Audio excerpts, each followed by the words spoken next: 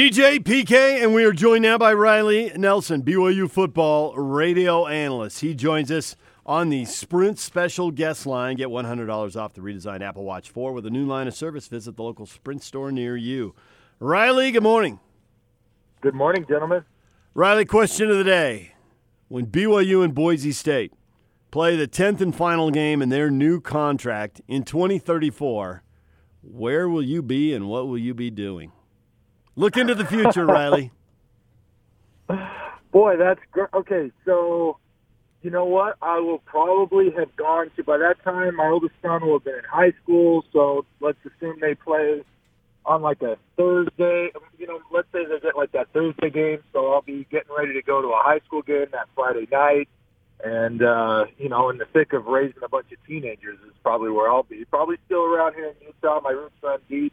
Don't really want to go anywhere else. That's about all I can. My whole life revolves around football, as you can see. I was mapping out the football game, so that's about as good as I can tell you. Well, my condolences that you'll be raising a bunch of teenagers then. And then, secondly, I hope you're still doing your job and doing what you want to do. Yeah, definitely. Boy, if they can, if they keep me around at BYU that long, again, I think Mark Lyons is the oh my goodness, is the Cal Ripken. Sorry to Cal Ripken for blocking on his name. Is the Cal Ripken of radio analysts putting 38 years in. I don't know that I'll be able to surpass that, but boy, if I can get from here to 20, 34, 15 years, I'll be tickled pink. And then 38 years, that's a long time. I didn't realize he did it that long. That certainly is tremendous. How many of these moments that you had like on Saturday will you have going forward over the next 15 years? I think a lot. I think BYU being with, and I don't think independence will spread out 15 years. I think something will happen on the landscape that will have BYU aligned somewhere somehow. I don't know what that is. It looks pretty bleak and distant at the moment, but 15 years is a long time. But that being said, I think a lot. I think BYU's in a position or in a place where the program, if they play clean football like they did on Saturday, and barring, very upper echelon teams, they're going to be they're going to be in a position, in a competitive situation, late in games, and if they get lucky and the ball bounces their way like it did against Tennessee, then it's going to make for a lot of these type of endings. Riley Nelson joined us here on 97.5 and 1280 The Zone. So where do you think BYU got lucky on Saturday, and where do you think BYU made their own luck on Saturday? Yeah, I'll start with the latter first. They made their own luck by taking care of the football. It was not to continue to, drag on the misery of the rivalry for BYU fans, but so many made the excuse that, man, have we not just given up 2 pick sixes and another fumble inside our own red zone and given them 20 points off turnovers, we're right in that football game. And I know Utah fans were kind of saying, oh, yeah, right, the second half, we held the ball for 9 minutes, we did what we wanted with you, we imposed our will. But BYU somewhat proved that. Now, I'm not trying to equate Utah and Tennessee. Utah's program, their execution, and they're in a lot better place than Tennessee, who's kind of struggling right now. But bottom line is they did go on the road to, one of college football's biggest and most fierce venues. I know it wasn't at 102 capacity, but 92,000 is still quite a riled-up crowd. And through not turning the ball over and minimizing their penalties and winning the field position battle, they made their own luck to put themselves in a position at the end. And then really it all came down to that last play, right? There was a holding that backed them up to their own 8-yard line, and then Zach, wasn't able to make it to the sticks on that run before that final throw, so BYU couldn't stop the clock being out of timeout. So it's, to quote, Chris Berman back when he used to do the fastest 2 minutes, tick, tick, tick, tick, tick, tick. And luckily, Matt Bushman kind of drew a lot of attention from the safety and the corner. What happened on that play is the corner was covering Micah Simon as Zach's eyes went over to that right side of the field. The corner kind of assumed that he was going to go to Matt Bushman, like most of us did, right? Matt is the most verifiable playmaker on BYU's offense. And so the corner fell off Micah. Luckily for Zach, it was all right in his line of sight because he could see as he was looking at Matt Micah pop open behind him, was able to get the ball to him and obviously set him up for the game-tying field goal. And then once that happened, they did. I don't think it was luck from there, because that play and making the field goal took all the wind out of Tennessee's sails. I don't think at that point, once it headed to overtime, I don't think very many people on that sideline or in that stadium, given what had happened the week before, thought Tennessee had much of a chance, and BYU took care of business. So I heard Rubel had a stat on your show saying that the Cougars under Kalani are 8-1 without any turnovers. I mean, that's so significant. And clearly, if you have to have turnovers, you'd rather have a fumble, because in a pick-six situation, you end up a lot of times where it's a bunch of slow guys trying to chase a bunch of fast guys, or the guy who's intercepting the ball, and it doesn't work very well. So you end up with pick sixes, which is what they had twice against Utah, obviously.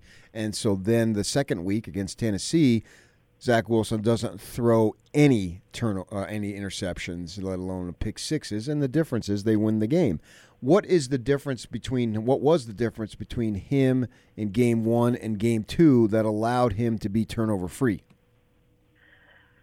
Utah's pass rush is far better than Tennessee's, yet BYU only gave up one sack, or I should say Zach in this situation only took one sack against Utah, yet there were 4 sacks against Tennessee. So how do you equate for that? Well, in Utah, and it happened on the first pick six, Zach was really trying to do, he was giving maximum effort and trying his darndest to get out of trouble and make a play, right? That led to the Francis Bernard pick. Well, against Tennessee, multiple times, of those 4 sacks, 3 of them really were ones where Zach really was like a pro. The margin for error in the NFL is where it's the slimmest. And in college football against good competition is where you get as close to that as close to that slim margin of error in the NFL. And that's why you see so many NFL quarterbacks eat the ball and take a sack, and you don't see a ton of college, because in college you can still out-athlete or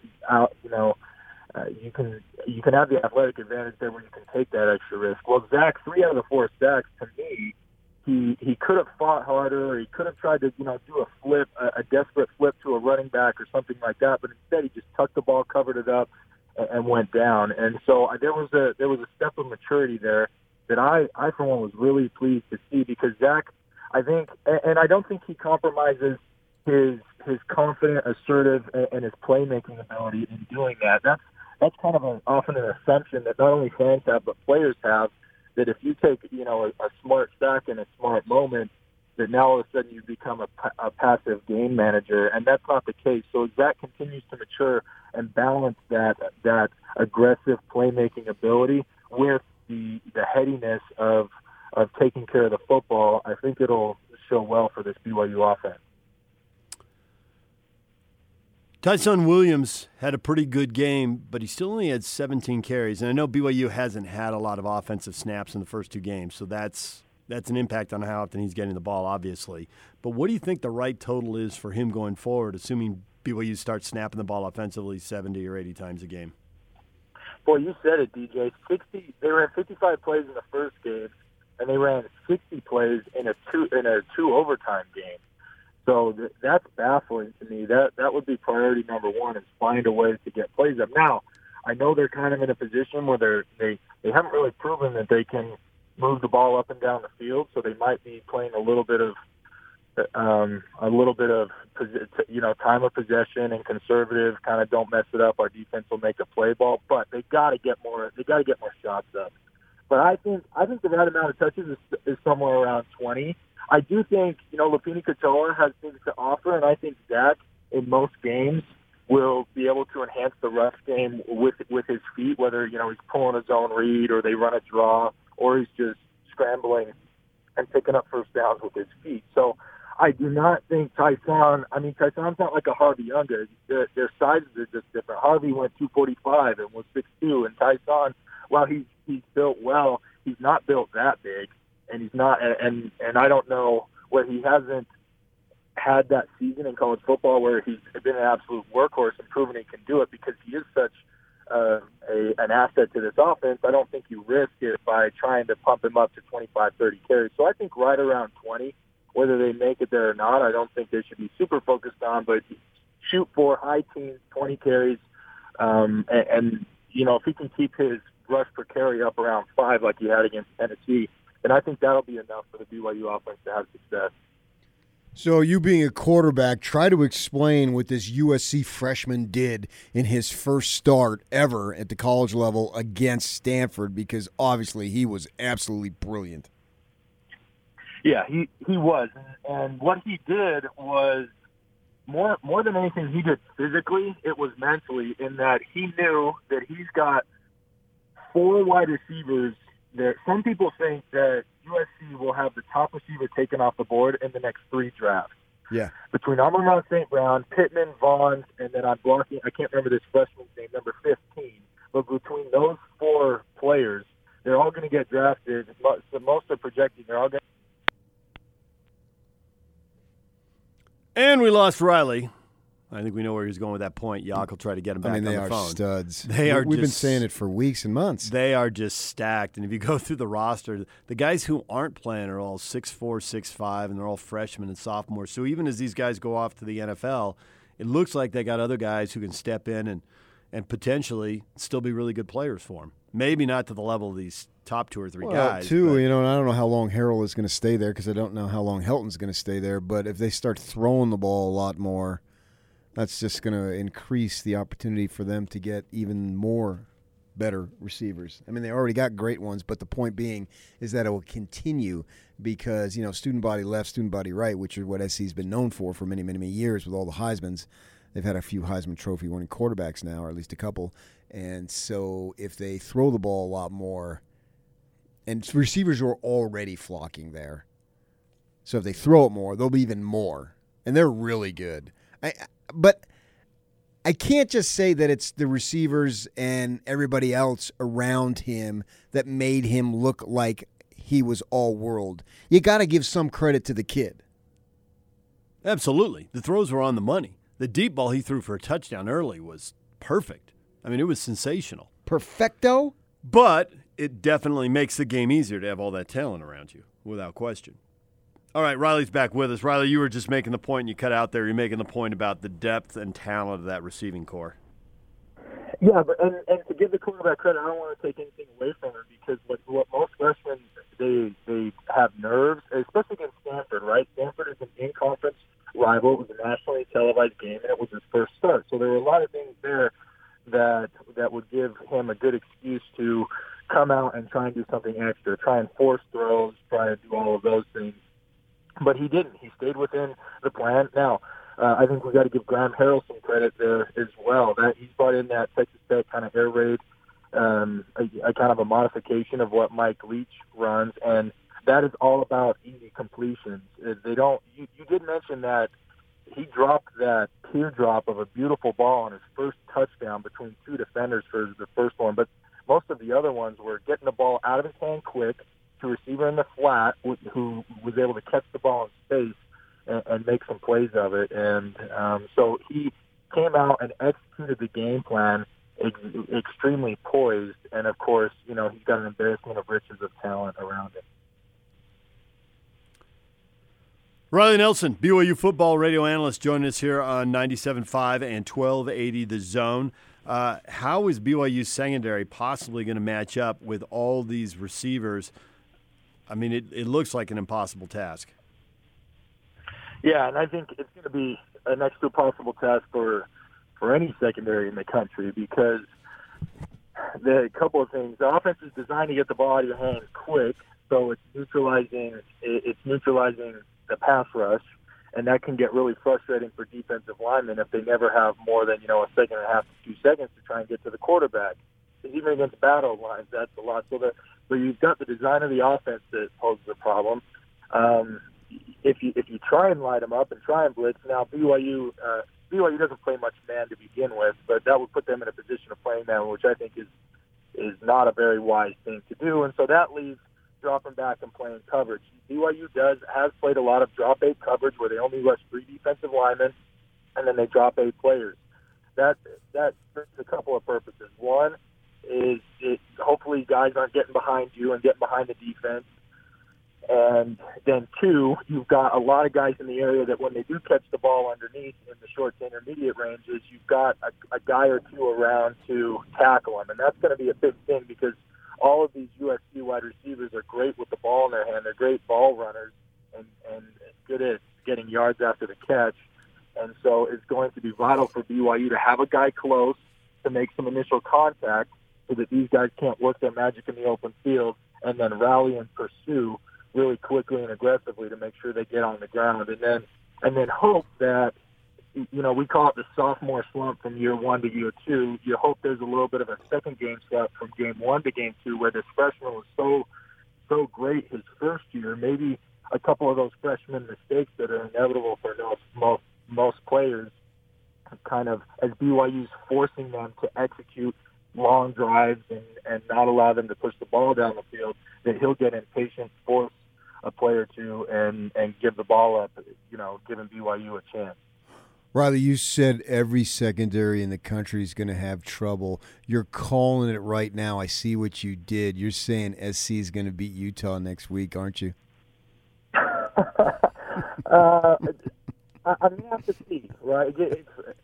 All right, PK, I'll let you run with that one. Because I think the new Coliseum, they got some mojo. They've surprised a lot of people. I think my pick, and I don't know that I said this much publicly, but just in talking to people coming into the college football season, everybody writing USC off. I really didn't understand that because JT Daniels is a true freshman now. They find themselves with another freshman in this situation, but that will be an immense battle, and that will really put Utah to the test. I'll tell you what, there's been a couple of things.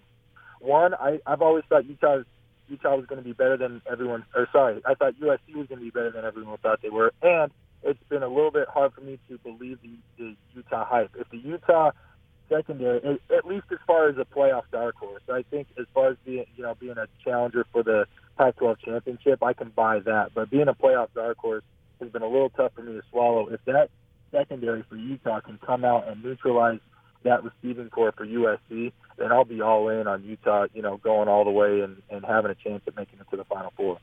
Well, Riley, you know what it's like to come out as a freshman and have a big game and win a big game. You're at Utah State and you beat Fresno State, and we're all prisoners a little bit of the most recent thing we've seen, right? I think recency bias is the expression, but it can be an up and down for a freshman. So put yourself in his shoes. Yes, he looked awesome against Stanford. How much does that set him up for multiple awesome games going forward? But what could trip him up? And he's inconsistent and he has some bad games and throws some picks. What does it look like from his viewpoint going forward? Yeah, his biggest thing is going to be to try and stay with you. When you're in high school, and granted, by the way, do you guys know much about this kid's high school experience? Yeah, a little bit. He played in – Kurt Warner was his quarterback coach down there in Scottsdale. He put up some decent numbers, but the team wasn't very good. Yeah, 3-7. I was so surprised that USC's even looking – you think in high school when you've got that special of a player, he can at least will his team to more than 3 wins, especially playing in Scottsdale. Now, I don't know. Maybe Scottsdale plays some of the better teams down in Phoenix and all that, but I see that as more like I don't see that as a football mecca. That's golf mecca for a bunch of old retirees. Anyway, but the kid I think has extreme discipline, and maybe part of that is developed in high school with playing against players. Playing with players who really don't provide much help. He probably learned that it doesn't matter if you don't use the guys around you or rely on them, you can't win it all by yourself, being that football is the ultimate team game. So what it looks like for him is 2 things. One, dealing with adversity, because adversity will come. No matter the talent he's got around him, the system, or as disciplined as he thinks he is, he's going to make mistakes. Because mistakes at the high level of college football are only eliminated as you accrue a volume of plays, because you can't see everything that people are going to throw at you. So how will he respond to adversity? How well is he able to put it in the rearview mirror and move forward? And then the second thing is finding himself in a competitive game. And granted, Stanford got out to an early lead against SC. I think it was 20-3 or 14 or 17-3. It was somewhere around there. And he did not panic. So He kind of had his first shot at that. But being down 17-3 in the first quarter is a lot different than being down 10 late in the third, as far as the pressure that you feel as a player to press and really try and make something special happen. If he can fight off those urges and stay with the program and rely on the cast around him, then it'll do great. But those are going to be, dealing with adversity and not pressing are going to be his two biggest challenges to overcome. All right, Riley, as always, we appreciate a few minutes and, build that 15-year plan and then work towards it and let us know how that works out for you in 2034. If you can find us, because who knows where we'll be. Yeah, well, I assume we'll still be talking every Wednesday morning over those. That's my plan, Riley. That would be awesome. I'll take that. Thanks, Riley. Riley Nelson.